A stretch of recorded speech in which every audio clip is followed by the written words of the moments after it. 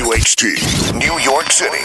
Welcome to Hot 97's Street Soldiers, the hottest talk on radio. Hosted by Lisa Evers. I'm so glad you're joining us for this episode of Street Soldiers. I'm your host, Lisa Evers, on Twitter and Instagram. You know the deal, at Lisa Evers, Facebook, Lisa Evers Verified. Now, in this episode, we're focusing on what changes have taken place since the fatal police shooting of unarmed teenager Michael Brown just over a year ago in Ferguson. Do Black lives matter more? Are things better with police and our communities?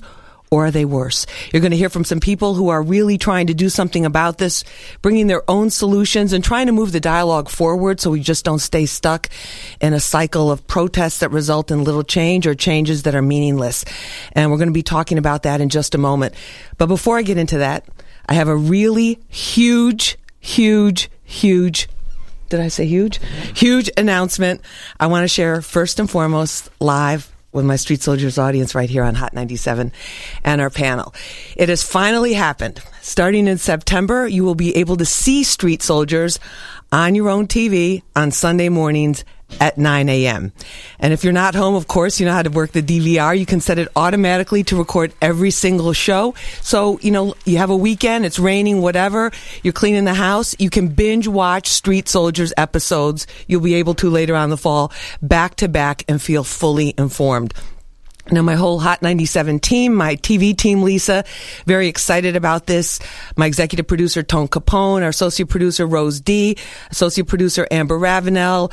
Everybody here, we've been working on this for a very, very long time. So I want to thank them, and executive producer, Tone Capone, who just never gave up on this idea. And finally, the stars aligned, and it's going to be happening. So we're going to be able to bring you even more hot talk, issues, different guests. And we're just going to keep the whole thing going. And there's going to be an added bonus to this, because in order to be on the TV at 9 o'clock, Street Soldiers, the radio show, is moving up to 7 a.m. So you'll be able to hear the show on Hot 97 at 7 a.m. Thank you.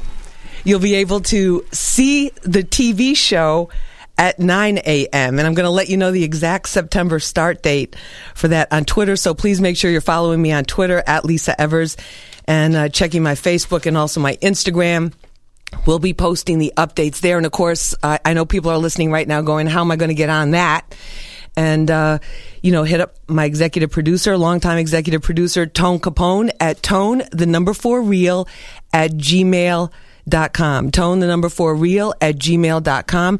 Now, this is really, it's just an incredible opportunity for us. We feel it's an incredible opportunity to put some of the issues that matter most to our communities on a wider platform, give them more attention, and hopefully even have more influence in shaping the discussions and the narratives around some of these things that we all talk about continually. And it would not have happened without your support, and I'm really humbled and appreciative for all the support that you've given me and continue to give me.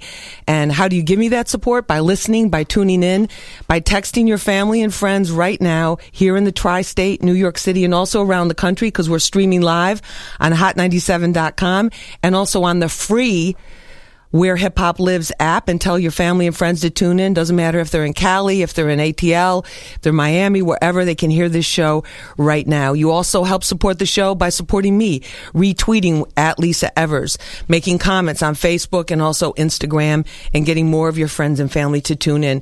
And of course, I want to say too, we want to thank so many people from the community organizations, our local leaders, and just regular listeners that have supported us and kept us on the air, kept us going, and are helping us to move to this next level. And of course, the people that have been with us from the jump are going to be the ones that we're going to be looking to try to help us get this new venture underway. So starting next week, we'll be on at 7 a.m. and then in September, we'll be joined at 9 a.m.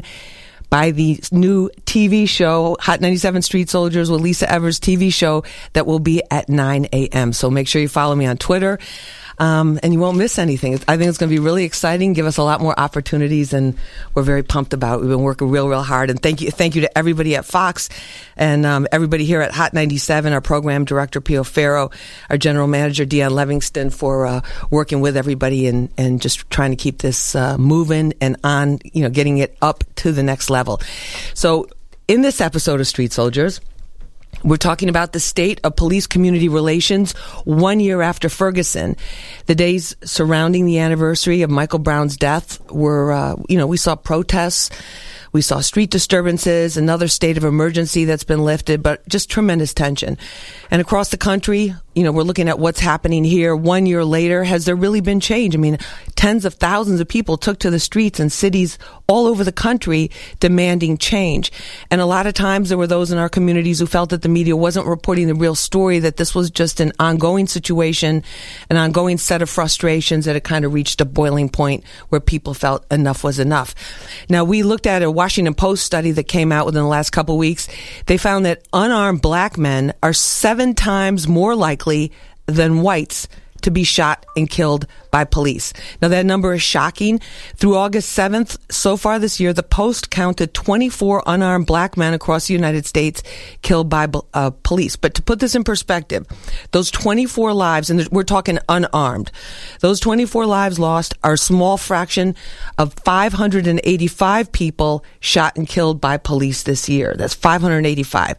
Now, the vast majority, according to the New York Post, to the Washington Post story, the vast majority of those shot and killed by police are white and Hispanic and were armed during confrontations with cops. So many of those cases, alleged crimes, were in progress and confrontations were that result. Now, our focus here is the present and the future. How do we make it better? How do we recognize and acknowledge the core issues and yet work together for safety and solutions? Because let's face it, if you're in a jam, you're going to call 911. And when they get that call, do you want them to drive fast? Do you want them to drive slow? Do you want all units to respond? Do you want to be treated with the same respect? Do you want to feel like they're going to come and help me and not treat me like I'm the one that caused the problem?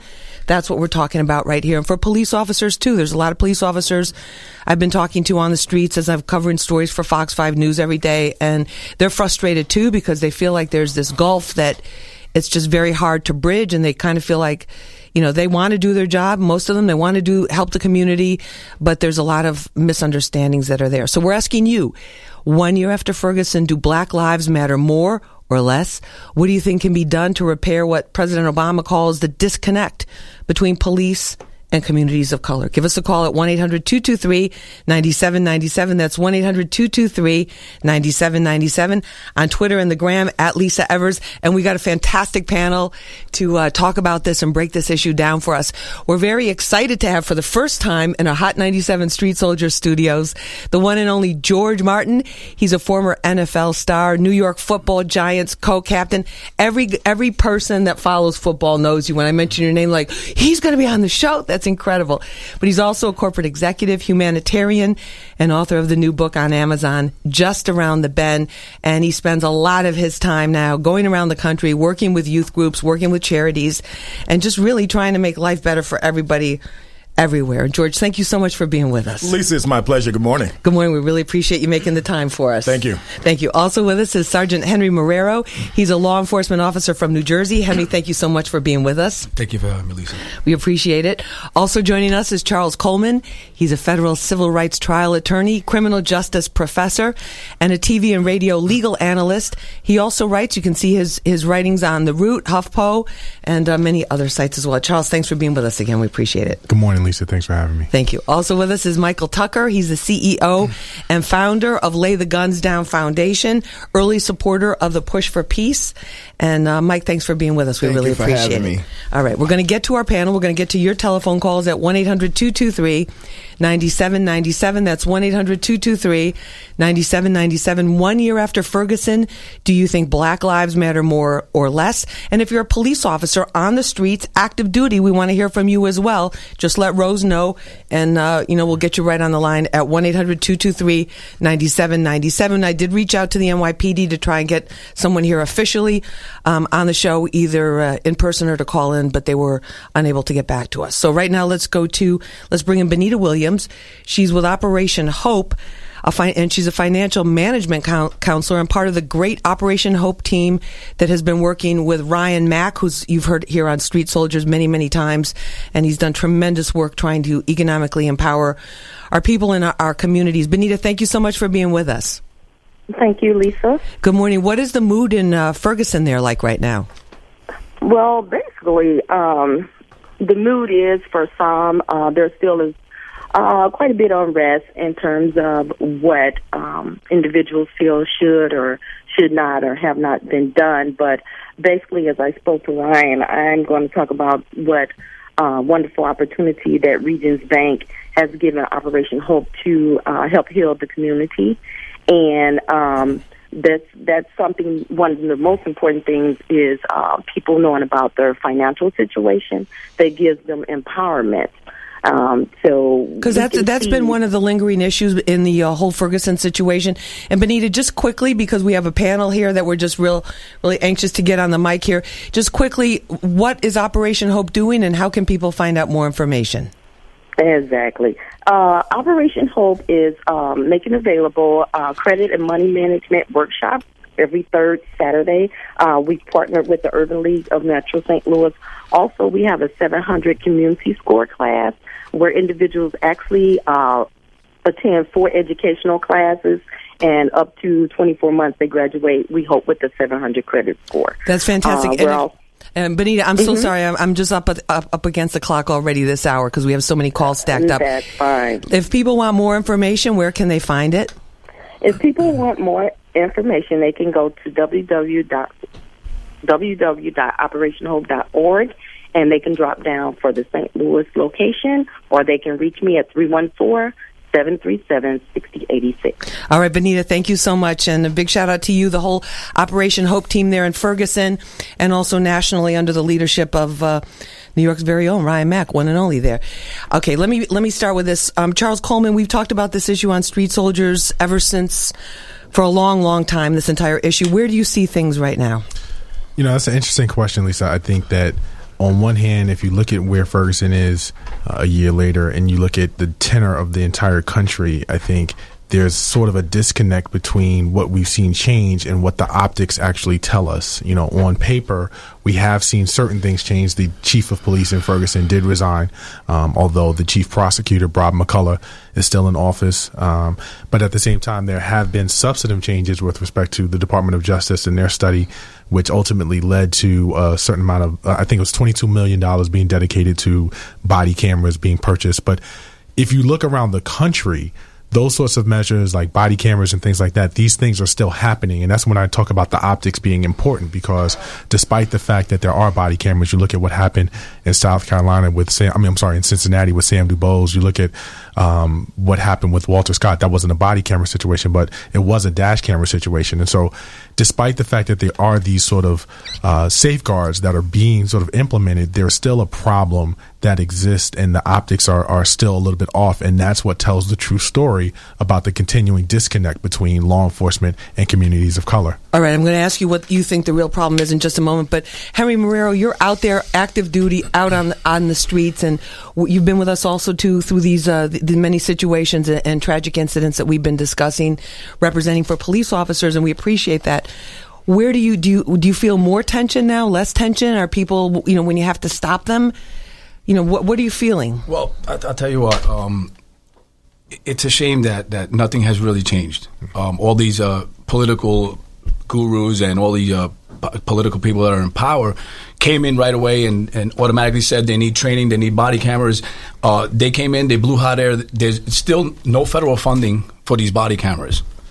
So that's why some departments have them and some don't. Exactly. And if we're going to stop this problem, I think that it's better that we see the whole encounter, okay, then instead of just 2 or 3 minutes that somebody captures the final incident. You understand? So we need to see it from the officer's point of view. Yes, the tension is always high now because, the officers don't want to do their job. Not that they don't want to do their job. They're scared to do their job because now they become a subject. You understand? Like, your life turns upside down. You don't know. You're under the microscope. You're under the microscope. So, like, if you're there, you want to protect and help everybody, but you don't also want to be scrutinized.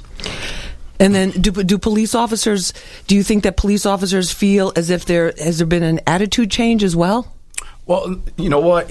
Where I come from, in inner city, in our community, I mean, everybody's still, again, we're doing our job. We're just, again, we don't want any scrutiny. And black lives only matter, right, when they're being shot by cops, but they don't matter when they're being shot by other black people. And nobody brings that to the table. Well, I think I got to jump in there because I think that that's a different conversation. And I think in some ways it becomes a mulligan for, in a sense, a distraction from the issue. When you talk about Black Lives Matter, I don't think anyone is saying that. And to be fair, no one has actually said that black on black violence, or the misnomer of black on black violence, because it is a misnomer, is not important and is not significant or worth talking about. I think, however, the importance of this discussion is underscored by the fact that what we're talking about is law enforcement, individuals who are sworn to protect and serve individuals of certain So you see that as a different case. Mike Tucker, what do you say about that? Well, I feel the same way in regards,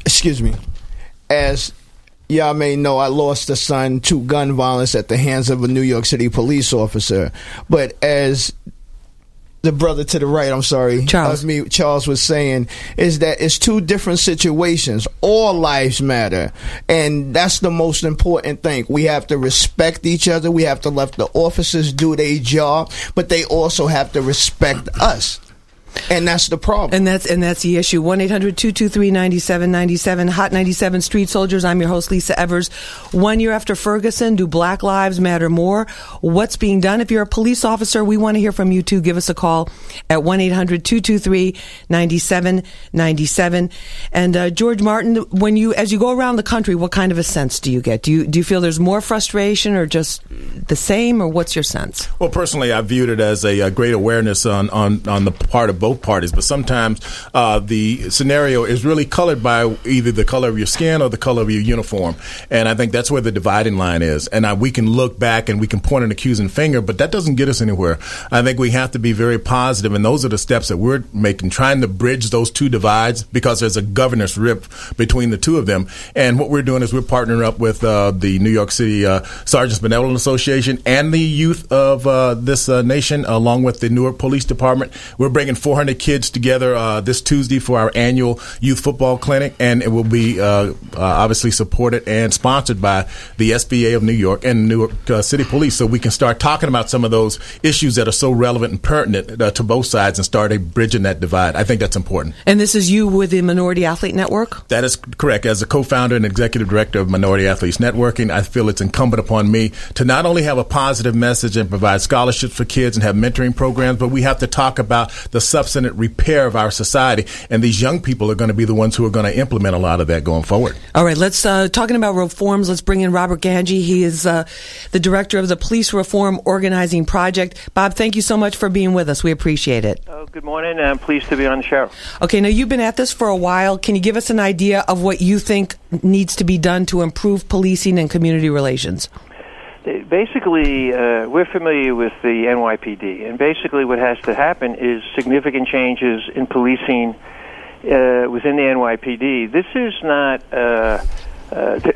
to put some of the onus on the community as being responsible for the problems. I think is placing the responsibility in the wrong place. The reason so many people of color have distrust and antagonism toward police officers is because the people of color in New York City have been treated badly by the NYPD actually for decades. And it's intensified in recent years with quota-driven broken windows policing, which is the kind of policing that was pursued by Ray Kelly under Michael Bloomberg and is now being pursued by Bill Bratton under de Blasio. And quota-driven broken windows policing targets every day low-income people of color, ticketing them and arresting them for engaging in low-level infractions, things as frivolous as being in the park after dark, riding a bike on the sidewalk, walking between two subway cars. Okay, but Bob, let me jump in there because Mayor de Blasio last week, I was at City Hall for a press conference. He was explaining his approach to broken windows, how they changed the marijuana laws,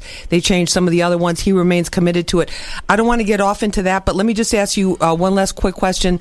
Moving forward, give me some idea. Give us a couple of ideas of what you guys feel would be the best. Would be some good moves that could be made. Well, one is de Blasio's claims that they're making reforms is primarily window dressing. They're not serious, they're not real, every day, and we go into the courts every day, into the arraignment parts, and we see who's arrested and on what charges, and it's still low-income people of color for petty infractions. One of our interns was in Brooklyn on Tuesday of last week. 44 out of the 46 cases were people of color. And people were arrested for things like littering. Street vendors were arrested because they didn't have the proper license being displayed. Whatever de Blasio is saying and Bratton is saying simply is not the case on the ground. And what has to happen is the NYPD has to abandon broken windows policing. They have to reorient the police department to focus on serious offenses, on the people who are engaged in predatory and dangerous behavior in the community. And that's what's going to lead to significant changes in terms of the relationship with the community, and that's also what's going to significantly cut down on the egregious incidents of police brutality. Okay, Bob. That take place in our city. All right, people want more information about PROP. Where can they go? To the Police Reform Organizing Project website. That's policereformorganizingproject.org. And we'd welcome people to go to our website and to also get on our mailing list. All right, Bob, thank you so much. It's Robert Ganji, director of the Police Reform Organizing Project. And Sergeant Henry Marrero, one thing police officers say, and a lot of the police officials don't say publicly, is that no one talks about incidents where there has been a crime or an alleged crime in the commission and it resulted in the death of somebody. Well, just going back to what the last gentleman said was that the people, the officers are picking on African American or people of color. It depends if that's the community that they're in, and that's where the infraction is being committed. Well, who else are they supposed to give the infraction to? What we need to do is actually put boots on the ground and have officers go to those communities and start shaking hands and getting to know the people of those community, and let's build bonds and bridges and keep the same officers within that same community over and over again so that we start to know the people that are there, so that we have a relationship. So like the people the good people that are there could actually come up to an officer and probably provide you with some information that may be helpful to deterring the violence in that community. All right, Angel, Piero, Rashawn, Kevin, everybody else that's on hold, and I know Charles Coleman, you want to make a comment about that too. When we come back, I'm going to ask you what your feelings are about that as well. And you're listening to Hot 97 Street Soldiers. I'm your host, Lisa Evers, on Twitter and Instagram, Facebook, at Lisa Evers. And also, I want to give remind everybody, tomorrow is the 90-day anniversary since the murder of Chinks. His album, Welcome to JFK, dropped on Friday. Also, big shout out to Puff, to the whole Revolt TV crew for the documentary they did on Chinks, which was really, really great. And also, you can hear his music, of course, here on Hot 97, but if you download the Where Hip Hop Lives app, the free app, you can not only use it to listen to Street Soldiers live at our new time starting next week, 7 a.m., you can also listen to exclusive Chinks album tracks and just put it on your phone, and you can check in with Hot 97, hear what's going on, and all kinds of good things there. So download the new free Where Hip Hop Lives app in the App Store now, or Google Play for Android. Hot 97 Street Soldiers. 1 year after Ferguson, things better or worse between our communities and the police. We'll be right back. Hot 97's on the Reggae and Soca Tip 2015. That's right, the biggest annual Caribbean concert in the tri-state area. Performing live. Hey, yo, it's Double M, Marshall Montana. Marshall Montana.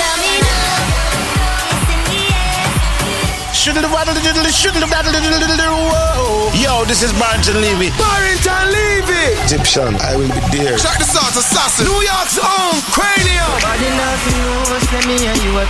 Conscience I represent to the fullest. Yeah, this is Carly Buds. And we got so many more surprises for you. Friday, September 4th at Governor's Island. We're making our way there Ferris style. Free when you buy a ticket. Tickets on sale now at TicketWeb. Made hot by Nutriment. Fuel your now and Metro Plus health plan. Ladies and gentlemen, start your savings. This year's Sandstone race to 1,500 has begun and is bigger and better than ever. 1,500 vehicles must go. Choose from 10 major brands and over 4,000 vehicles, all with guaranteed financing and a $2,500 bonus check towards your purchase. Toyota, Jeep, Kia, Hyundai, Mazda, and more, all at the lowest prices of the year. Come join the race. Now extended through Labor Day at Sandstone Auto Mall, Route 1, Woodbridge, New Jersey. SandstoneAuto.com. Welcome to Staples. Hi, Staples guy. I need school supplies for my kids, and I can't spend a lot. With Staples' 110% price match guarantee for back to school, find an item for less, and we'll match the price and give you 10% of the difference. So I'll get the lowest price on backpacks? Yes. Notebooks? Mm-hmm. Calculators? You bet. Even... Yep. Nice. Make low prices happen. Make 110% ready happen. Staples. Make more happen. Price match plus the 10% difference discount valid at checkout for items from retailers operating online and retail stores or products sold and shipped by Amazon. Valid through 9/19/15. See store or staples.com for details. I'm in a beauty wonderland. Oh, how grand. Getting lost in nearly every shade of eyeshadow, blush, and gloss ever made. This isn't shopping. This is full-on play. At Ulta Beauty, I could stay all day. Ulta Beauty is the place to explore and discover. Come in now to get the hottest looks with hundreds of new products just in from brands like NYX, Urban Decay, and Bare Minerals. Plus, buy one, get one half off on L'Oreal and Maybelline now through August 29th. Ulta Beauty. All things beauty, all in one place. Advance Auto Parts knows what makes a car guy a car guy. It's the commitment to maintain an engine through the 300,000-mile mark. It's burning the midnight oil to finish a job most guys would rather hand off. It's loyalty, and it's why there's speed perks from Advance Auto Parts. Spend $100 and get $20 off your next qualified purchase. No cards, no points, no nonsense. Advance Auto Parts, for guys who love getting under the hood. See store to sign up or visit speedperks.com for details. Hey, Paul, looks like we're coffee twins. We both got McCafes. Oh, you mean my Bean Brew? Yeah, your fresh brewed McCafe coffee. No, I think you mean my Mojo. My Java, my Morning Joe. Okay, I get it. You want to use coffee slang. Well, let's drink this toasty roasty, Joe, bro. Whoa, Tom. Don't get all weird on me. My bad. Whatever you call it, you'll love a rich, smooth, fresh brewed McCafe coffee from McDonald's. And now get any size McCafe coffee for just $1. Ba-da-ba-ba-ba. A la carte only. Prices and participation may vary. Limited time offer. McDonald's presents Things Said at Breakfast by no one ever. Burnt toast. Hot diggity darn. Rubbery waffles? I'm so gonna get my grub on. Ooh, cold leftovers. Mama likey. No one ever loves a bad breakfast, so get a real one. Served every morning at McDonald's. Like 2 warm, toasty sausage McMuffin with egg sandwiches for only $3.50 for a limited time. Most locations open at 5 a.m. Prices and participation may vary. See store for details. Hey, you go to a lot of music concerts? I'm the guy on the sidewalk with the tickets. But let me tell you, when you provide my kind of special ticket service, it's getting tough out there. Excuse me. Hey, buddy, you need tickets? Pepsi gave me free tickets. Okay, right. See what I mean? Pepsi's got this pop-open music with Pepsi deal. They're giving people the chance to win concert tickets every hour all summer long. How am I going to compete? Plus, Pepsi lets you choose from thousands of concerts. I'm talking some of the hottest shows of the summer. I'm telling you, this Pepsi thing, it's going to put me out of business. All summer long, Pepsi's giving away tickets every hour to your choice of thousands of concerts. Just go to Pepsi.com/pass or download the Pepsi Pass app and pop open music with Pepsi. Only with Pepsi. No purchase or Pepsi Pass required to enter. Visit amoe.pepsi.com. Winners receive $200 Live Nation concert cash. Code terms apply. Ends 9/6/2015. Subject to official rules. Void where prohibited. Live for now with Pepsi and have some fun today at Ride Playland. 50 rides and attractions, fireworks, and more. Playland's $15 night specials is every Tuesday, Wednesday, and Thursday through September 3rd. Minutes away in Rye, New York. Go to rideplayland.org for details. From the network that brings you The Walking Dead AMC comes a new original series, Fear the Walking Dead. Welcome to the beginning of the end of the world. Everyone was dead. They don't know if it's a virus or a microbe. They don't know, but it's spreading. There was blood. What the hell is happening? When civilization ends, it ends fast. Fear the Walking Dead premieres Sunday, August 23rd at 9/8 Central, only on AMC. What's your name? 47. I'm an assassin. This Friday. Why do they want to kill me? They want my DNA to build more of me. Why would anyone want more of you? Hitman, Agent 47. I'm gonna burn this program to the ground. Rated R. Friday. Hey, it's Laura Stiles, and here's what's hot. WWE SummerSlam 2015 is going down at the Barclays Center on Sunday, August 23rd. Listen for your chance to be in the building or go to Ticketmaster.com to get your tickets today. And Tri-State, party with New York's #1 draft pick DJ CeeLo and Logic E-Sig today at Le Souk Lounge in Greenwich Village, Manhattan. Bring in your Logic E-Sig. Love, laugh, Logic. Tune in every week to see where Logic E-Sig is bringing the party next.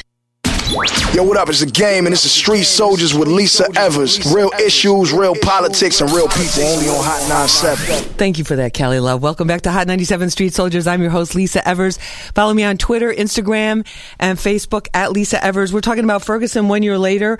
Have things improved with our police departments? We've seen a lot of changes from body cameras, dash cams, retraining of police officers, independent prosecutors in these cases, all sorts of things. But what about the mood? What about the vibe? What about the tension?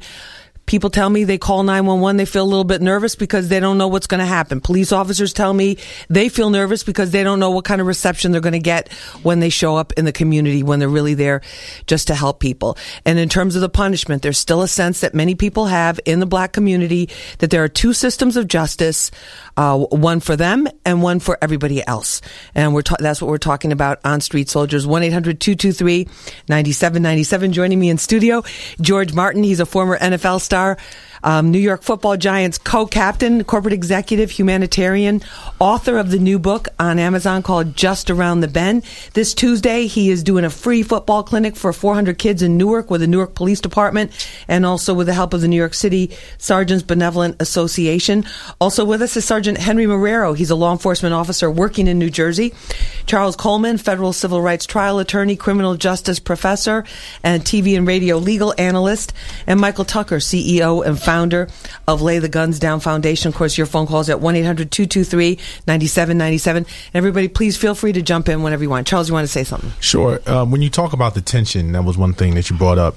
You know, I think that the last caller had some very good points with respect to municipalities and the targeted ticketing and fines that are being faced oftentimes by people of color and the working poor. If there's anything that came out of Ferguson or that has come out of Ferguson that's a positive, is that Governor Jay Nixon recently came out in support of legislation which would limit the amount of, number one, how many fines or how much the fines actually could be for small level offenses. And then number two, it also limited, and this is much more important, what percentage of a particular municipality's budget can come from the result of ticketing and towing and fines and warrants and things of that nature. And I think that across the country, it's not just unique to Ferguson. We've seen this problem in many areas, many urban areas, where the working poor are the people who are ultimately supporting significant amounts of city economies. And when you have, people who feel like they're being unfairly targeted, unfairly ticketed for every little thing, and it amounts to essentially always having a watchdog over your shoulder, that also creates a really strong sense of tension between law enforcement and community. So because they're the representative of that government structure. George, what do you think about that? Well, first of all, I like to say that I don't believe that Ferguson was an aberration and that it existed only in a vacuum. I think that there are other Fergusons out there that really behoove us to take a close look at what's going on there. And then secondly, I have to say, because of the Black Lives Movement, my heart has been warmed to see that it's not just by black or individuals of color. There's been a rainbow coalition across this nation who have brought this to our attention and awareness, and I'm so proud to see that happening. But we still have a long way to go, and I think it's going to be incumbent upon us, as we all live in this human ecosystem, it's incumbent upon us to come together and begin to look at solutions, meaningful solutions. I mean, to serve and protect, I think, is a mantra that somehow it's been shifted. I think that's have gone to almost to self-serve and self-protect. And I'll tell you why. I've been told so many times that if I've been pulled over, I get out of the car, I'm 6'5", 275 pounds. I feel as if though I'm threatened. Wait a minute. Just because I'm 6'5", African-American, and 275 pounds, I'm the nicest guy you'll ever want to meet. I don't want to be prejudged that the presupposition is just because I'm big, I represent a threat to an officer. But let me ask you this. How do you deal with that happening on a regular basis, or also with the idea that it could happen at any time? I mean, you're a former football star. You're very well respected. You're an author. You've done so many great things. And just to have somebody make that presumption based on how you look, how do you deal with the mental stress of that? That is difficult. It's very difficult when you feel as though you're not given the same treatment. If you were to go to Wall Street and you were to arrest someone, or you would caution of their human rights and all the rights that they're entitled to. As an African American, you're approached with a very demanding voice. Get out of the car, put your hands in sight at all times. And I talked about that as I addressed law enforcement in Las Vegas this past year. Talk about how we humanize these individuals such as myself. Instead of looking at them as perps first, look at them as humans and give them the same kind of respect that they're entitled to someone else. But to the officer's point, I do think that something has to be done. I think whether it's coming together, better training, or just being able to sympathize and empathize with one another. We have to start that dialogue and continue it. Henry, what about that? Is the policing, the style of policing, is it out of date with and out of touch with our communities? That authoritarian model just doesn't work anymore, and then you throw in prejudice, you throw in officers that have grown up in community, all white communities or communities that are not diverse. The majority, like just real quick, I just want to address what George said about getting out of the car, being 6'5", 275 pounds. When you get pulled over, don't get out of the car. That's one thing, because we don't see size. We don't see size. We all actually do see human beings in that vehicle, but we do not know who we're approaching at the time. So for our safety, it's better that you stay in that vehicle, so that we don't feel that why are you getting out of the vehicle? Maybe you're hiding something in that vehicle. Can you just quickly tell us, since we have you right here, a lot of people are moving around a lot more because it's summertime and going unusual places and new places. If you are stopped and pulled over, just give us a quick 1, 2, 3 of what you should and should not do. For our safety, for the betterment for all of us. Stay in the car. Obviously, stay in the car. Put your hedges on. Lower all your windows. Pull over to the right, and just wait for us to come to to address you and advise you of the situation. We've also heard turn the music down. Yeah, sure. Some of us blast music while we're driving, of course. and then you put your hands at the 10 and 2 o'clock position. You can on do the that. Just don't make us feel any tension. You know what I mean? Lower the windows. Put your hazards on. Pull over. Lower the music, and then just, when we address you, yes sir, no sir, whatever it may be. Attorney Charles Coleman, former prosecutor too. What about that? I think that generally speaking, those are all fine, and I am a big proponent of complying with law enforcement at every turn, because they have a job to do, and we should not interfere with them doing their job. I think there are two things that I really want to just make 2 points I want to make very quickly. The first of which is, even for non-compliance, and this is very important, that should not result in the loss of life. And we were talking about that during the break. I agree with you on that. And all too often, whether it's compliance or whether it's not, what ends up happening is that the narrative ends up getting skewed to the point that it's like, well, if he had only done this, then he would not have been. Then this would not have happened to them. If only he. It's a blame the victim, right? It becomes a victim blaming thing. But when did the cops become criminals and the criminal become victim? Well, actually, it's interesting that you asked that, because it dovetails directly into my second point. One of the biggest things that needs to happen and has to happen if this thing is ever going to be corrected is that the blue wall of silence has to be addressed. There are a vast majority of law enforcement officers out there who do a fantastic job at their jobs, and they do what they're supposed to do each and every day. And there are a handful of officers who don't, and who give the first group a very bad name. However, when that first group is in that precinct, is in that locker room, and they stay quiet about the officers who they know are a little bit shady, are not necessarily doing their jobs the way that they should, then they become as much a part of the problem as the officers who are actually out there. I can agree with you on that. Okay, let me take some phone calls. Let's go to Kevin from Brooklyn right now. Kevin, hi, you're on Hot 97. Go right ahead. Oh, yes, I really wanted to address the comment that the officer made with the Black Lives Matter. First and foremost, I really feel it is a scapegoat, because whenever a black person brings that up, it's always said, Black lives don't matter when black people kill black people. But when Italians kill Italians, does that give us the right to go kill Italian people? Nobody talks about it. When European men shoot up schools. All lives matter. Shooting European men in schools. Let me say something. Let me finish, sir. My father was a 20-year detective in a 75th precinct in East New York, in Brooklyn, in the 80s and the 90s. Wow. The job is not how it is then, how it is now. The way men are perceived and treated on these streets is ridiculous, and I was assaulted by the police officers being the son of a detective. Also, we can sit in this country and say Cecil the Lion, and we can feel bad for him. We don't sit and say, with all the lying on lying violence, man, we shouldn't care about Cecil the Lion. This is a cop-out. This is a scapegoat. And one final point. When Malcolm X was fighting for civil rights and Martin Luther King was fighting for civil rights, there was crime in Harlem. We did not say, let's stop the crime in Harlem to make sure we can get stuff right. We didn't say, oh, let's go stop them. We move forward. There are always going to be people who are a negative element in the community. Do not use that as the excuse to maliciously prosecute and go after black and Hispanic men. Thank you. You have a great day. All right, Kevin, thank you very much. George, you want to jump in I there? want to digress just 1 second, because I think what Officer Henry said is absolutely valid about an SOP, a standard operating procedure, when you are engaged with police officers. Where do you get that information? How do we know that? It's not, there should But we do shows on it from time to time, but clearly there should be public awareness campaigns. Right. We have campaigns where they tell us don't drink soda, drink water. Mm-hmm. I mean, this is a little bit more critical, I think. So I'm saying that police officers should come into those environments and say, hey, here's what we should happen when we have an encounter, because I don't think that that's something that's widely known among individuals. And no, and George, some of them do, but it's on their own time, and it's whenever schedules work out, like 100 Blacks in Law Enforcement. Also, the Hispanic Officers, Latino Officers Association. The upper brass has to come down to reality and walk the streets with the frontline officers. I've been saying that for the longest. They need to understand that it's not up here being in your office, sitting down and making those decisions and just listening to somebody come up here and rat to you about what's going on in the community. They need to come on downstairs and walk the street to meet the people. Go ahead, Mike. When me and George was waiting in the lobby, we were just discussing Cecil the Lion. And we were saying that there's an outcry around the world because this lion was killed. But humans are being killed every day in our communities and nobody's outraged. Not to the same degree by a long shot. Exactly. How do you know? It's about respect. If you respect the person, then you will deal with that person accordingly. If the officers have to do their job, you don't have to talk to me like I'm a dog, I'm a criminal. You don't have to throw me up against the wall and disrespect me in front of my community. If you haven't done anything wrong. If I didn't do anything. Exactly. All right, let's bring in right now. Let's go to Oakland, California. We're bringing in Paris, the legendary Bay Area rapper.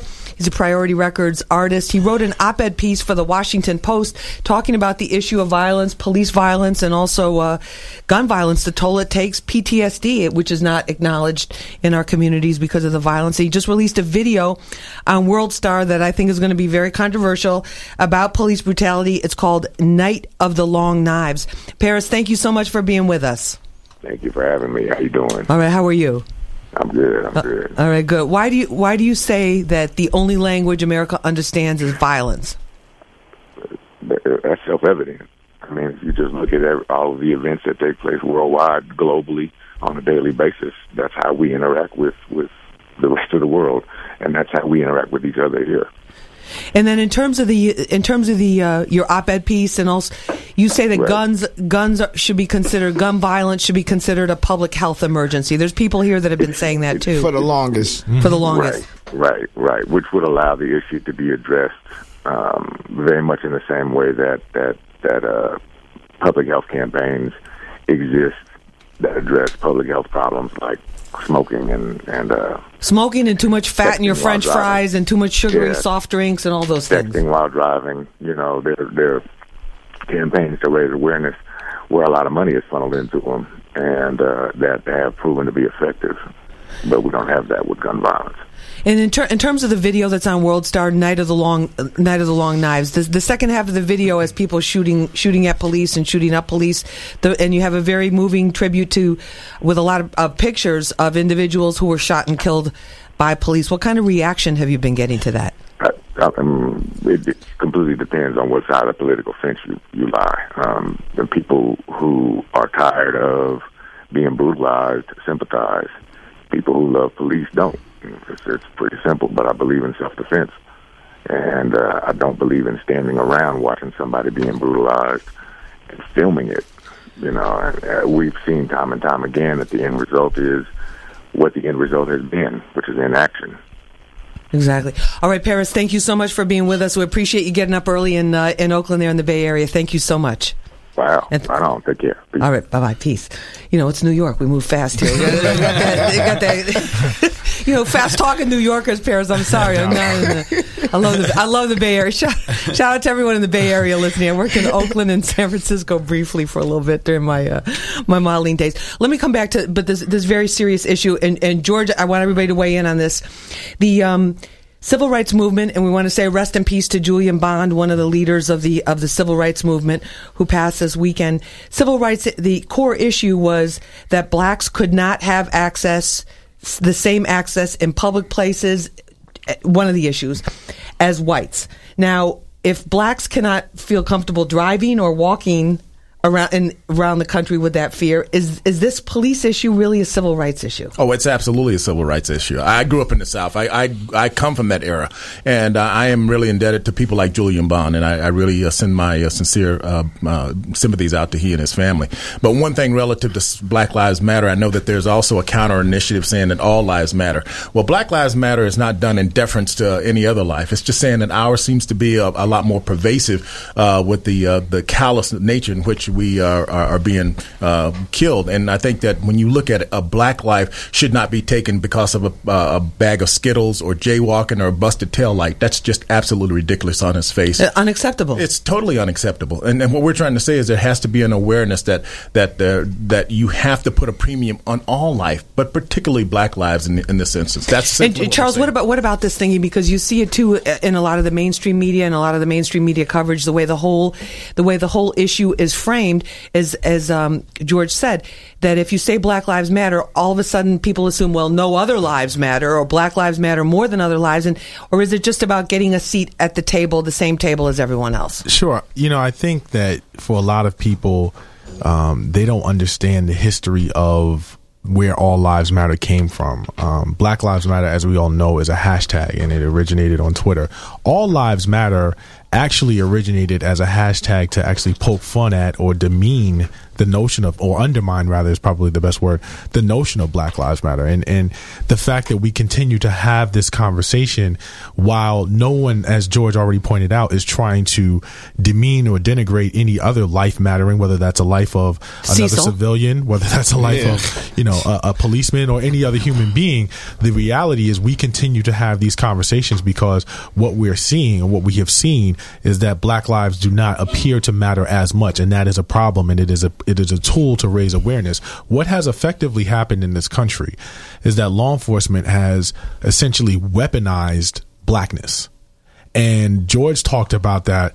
And what I mean by that is when you talk about weaponizing blackness, it means that your race, your color, who you are is essentially what poses a threat.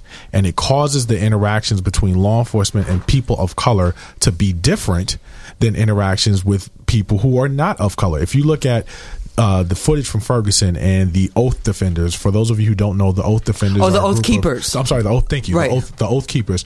These are men who are walking around, these are Caucasian men primarily, who are walking around with large assault rifles, armed to the teeth, multiple guns on them, and law enforcement is around them silent, not saying anything, not questioning them. Now, they're abiding by the same laws and rules as the other peaceful protesters in Ferguson, but there's no tear gas. There's no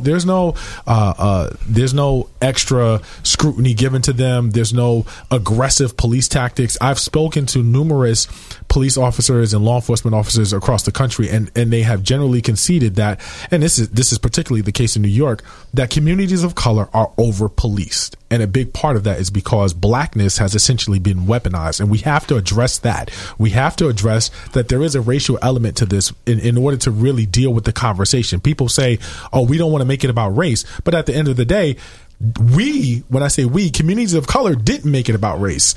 Other folks made it about race. And so now that that's on the table, we can't get away from the discussion without dealing with that element. Charles, I have to just chime in just 1 second, because I don't think you'll see anywhere in the world where you'll see an African-American community that looks like it's being armed occupation of a white police force. And I think that until we begin, again, to go back to integrate and make sure that there's some empathy and sympathy and identification in those communities, you cannot have an all-white, police law enforcement occupying. And a predominantly black community. Henry, what about that? I mean, I agree to that. That's why I said you got to put boots on the ground and make sure that these guys are out there interacting with people, and it should be somebody that comes from that community or in the vicinity of that community, or is trained professionally to understand that that's part of the job requirement. Training, I hear this about training and all this. That we're very well trained. Do you understand? But the problem is it comes from within you, your moral compass, the human being. We're all human. We only see the person as a person. I don't see black or white or Chinese or any. When I pull somebody over,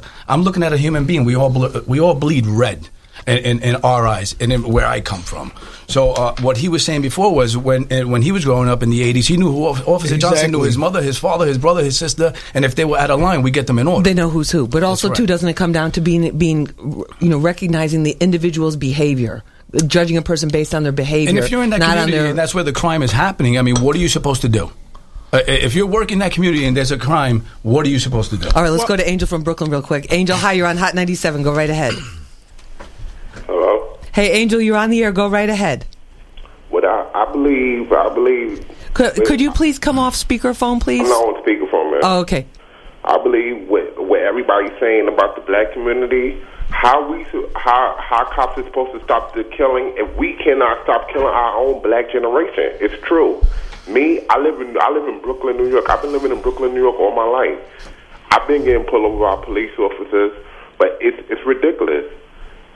All right, Angel, let me get a response. Mike, real quick. Well, I feel, as I said, that we're not being respected. We can't do anything without dealing with the respect issue first. We have elected officials that are in the community that can bridge the gap. I'm not at war with any police officer. I'm at war with people who are running around shooting people in the head for nothing. I'm willing to work with anybody to address these problems. We came up with a program, Second Chance, to give young men and women the opportunity to go to work, to feel that they have some dignity and that they have worth in their lives, in the community. You know, like I said, we have to have the police commissioner come down, walk through the streets, talk to some of the men who've been thrown up against the wall. It just comes down to basic human interaction. Let me just bring in real quick Ciela Bino. She's a Nassau County legislator. We heard about this through our very own music director, T.T. Torres, the one and only. And Ciela, thank you so much for joining us. We just have a minute or two here. Tell us about Backpacks for Success and how people can get involved in that on Saturday, August 29th in Nassau County. Good morning. Good morning. The Backpack of Success was birthed out of, a time such as this where the nation is, trying to bridge the gap between law enforcement and community. So we have the elected officials for the Westbury, Newcastle community, myself, including Town Supervisor Judy Bosworth and Town Councilwoman Viviana Russell, have partnered with the various law enforcement unions throughout Nassau County to bring the Backpack of Success program. So we'll be distributing up to 1,000 backpacks in the Westbury community, and law enforcement will be on hand to provide bike safety illustrations. The Explorers will be there as well. That's a young group of individuals who are working along with law enforcement through training programs, and they have expressed a desire to consider law enforcement as a career. So they will be out to interact with our young people during that day to let them know that there is a roadmap to becoming law enforcement officers within their own community. But I think what's most important is the actual packing of the bags. That takes place on the Thursday prior to the event, and that's when young people from the community, civic leaders, church leaders, school officials, along with law enforcement, will come together and pack the bags, and so that's an evening where we're able to kind of informally engage around issues concerning our community. And there's some interaction. Ciela, thank you so much for letting us know about it. The event is Saturday, August 29th, 10 a.m. to 1 p.m. at Martin Bunkie Reed Park in Westbury, New York. For more information, children must be accompanied by a parent or a guardian from 10 a.m. to 1 p.m. for the backpack giveaway and the other programs that Ciela just mentioned. She's a Nassau County legislator. It's SBynoe, SBynoe, at NassauCountyNewYork.gov. Ciela, thanks so much for calling in and letting us know about this. We appreciate it. Thank you. Okay, Bye-bye. Thank you so much. George, in terms of, this goes to what everybody's been saying, in terms of just building some bridges, doing something. I think it's absolutely it's so important that we have to begin to build those bridges, and that's why I want to send a shout out to Ed Mullins, who is the president of the Sergeants Benevolent Association here in New York, and also Gary Vickers, who's also in the police force in Newark, New Jersey. These individuals have sincerely come forward and said, we are going to begin to make a difference in the nation's youth. We want to be a part of that change. We want to start bridging those divides. All right, Henry, I want to ask you just a couple more tips to people getting pulled over. You say stay in the car, turn the engine off. Oh, you can turn the engine off or lower your windows, put your hazards on. Be as respectful as you can, even if you believe that the officer is wrong. For the moment, just go with the flow. Here's my information. What did I do wrong? And the officer should, be able to address you accordingly. And don't reach for any. What about when they ask you for your license? They ask you for your license and registration. I'm going to reach for my license if that's okay with you. You should say that to the officer. Because we had okay. Go ahead. Yeah, you had an. No, there was an incident that we had a young man. He was military. He was shot and killed on the Grand Central Parkway a couple years ago. Okay. And he went to reach for his. No, I was going to jump in. I think that all of those tips are great, and I do. I do mentoring with young men, and one of the things that we talk about is how to properly and appropriately interact with law enforcement, because on a practical level, it could be the difference between what saves their lives and what keeps them alive or what keeps them safe and healthy. But in doing that and having this conversation, one of the things that I have to realize, or that I have to point out to folks, is that when you talk about the notion of Black Lives Matter, what we have to be honest about and realize is that people from other communities do not have to have these conversations with their young people. People from other communities, from other races, do not have to have the same conversations about how to interact with law enforcement, knowing that it could be very well the difference between life and death. And so when you're being brought up, though, Charles, right? Your parents you should have that respect for adult or authority figures. But it's not a question of respect. It's not a question of, but it's not a question of respect. We're not talking about respect. We're talking You're saying about that nobody should have to talk to their child about how to treat exactly. It comes from within your upbringing. But until we address that, until we address the fact that there is a double standard across communities, the notion of Black Lives Matter continues to be relevant, it continues to be prevalent, and it continues to be needed. But we need to get out of the past to get ahead. All right, so moving ahead, because the clock is moving ahead. Henry, what about that? Well, what do we need to do? We need just to move on from the past, and if we stay in the past, we're never going to move on to the future.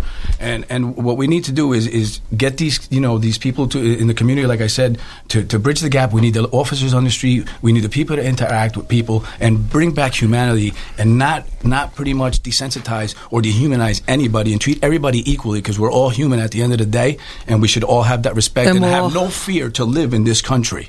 And that's the bottom line. That would be a dream come true if that happens, George. Yeah, Lisa, I don't think this is a statement against police officers. I think that when African American males see that, there's a very visceral response they have. I'm a father of 4 young African American males, and the last thing I want to see is to have to go through what Mike went through, seeing one of my sons dead. So I will have that conversation, because I don't ever want to have to have that happen, Mike, and my heart goes out to you. Thank you. Yeah, and totally. As I say, I still have kids. I have other kids, and this is why I do what I do. I get out here to try to educate the community that we have a problem, and we need to address it from all sides. Like I said, the elected officials, y'all have to do more. People are dying in our communities every day. 2016 is coming. If they're not doing what they're supposed to do, vote them out of office. We see that it works.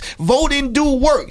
Register right now, because we cannot just sit around and do nothing anymore. Exactly, and I think that's going to have to be the final note for the show. It. And hip hop votes will be in full gear for 2016. You can bet that. Me. And big shout out to Diddy. I can't wait to hear that interview tomorrow morning. Hear him on the morning show with Ebro, Laura Stiles, and Rosenberg there. That's going to be incredible. And big shout out to Diddy, to the one and only James Cruz, Sean Prez. Diddy's sons were, nice to meet you guys too. too.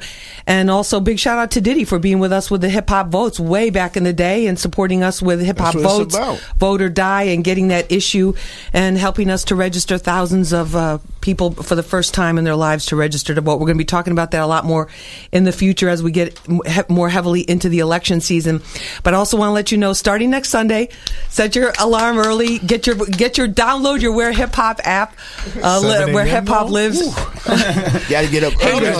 Listen, we're early birds. You got to get up. That's 7 Most successful. You can ask George Martin. I think most successful people have to get up really early. That's to make it happen. That's it. Thank you so much. So starting next week, for the rest of the month.